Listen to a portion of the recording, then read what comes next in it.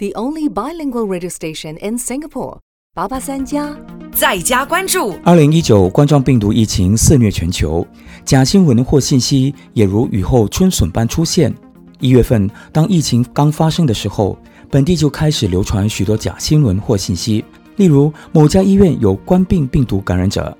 多喝盐水就不会感染病毒，甚至近期说没戴口罩将被罚款。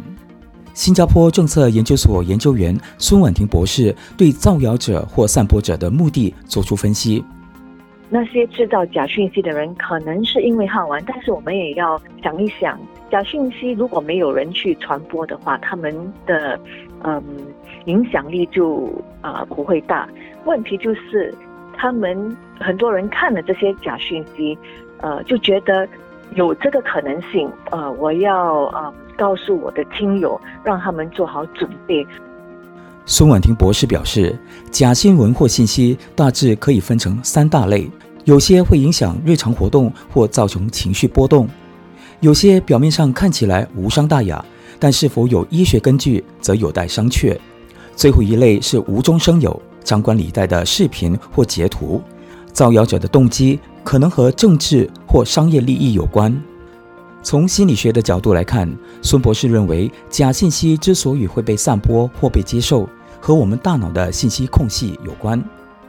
研究显示，人们相信假信息是因为他们还没有收到正确的讯息，所以他们是在 what we call suffering from an information gap。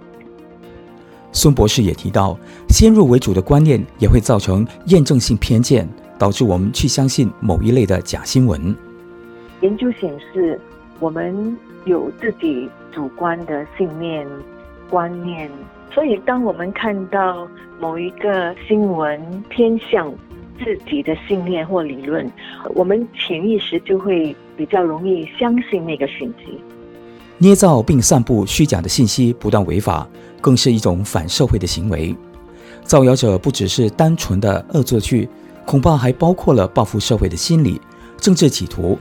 严重的话甚至会造成国家分裂。因此，我国政府在去年通过了《防止网络假信息和网络操纵法案》。根据法令，内阁部长有评断信息真假，然后发布指示要求更正或撤下信息的权利。如果对指示有异议，对方可以提出上诉，最终决定权在法官手里。在家关注 the only bilingual radio station in Singapore. 883加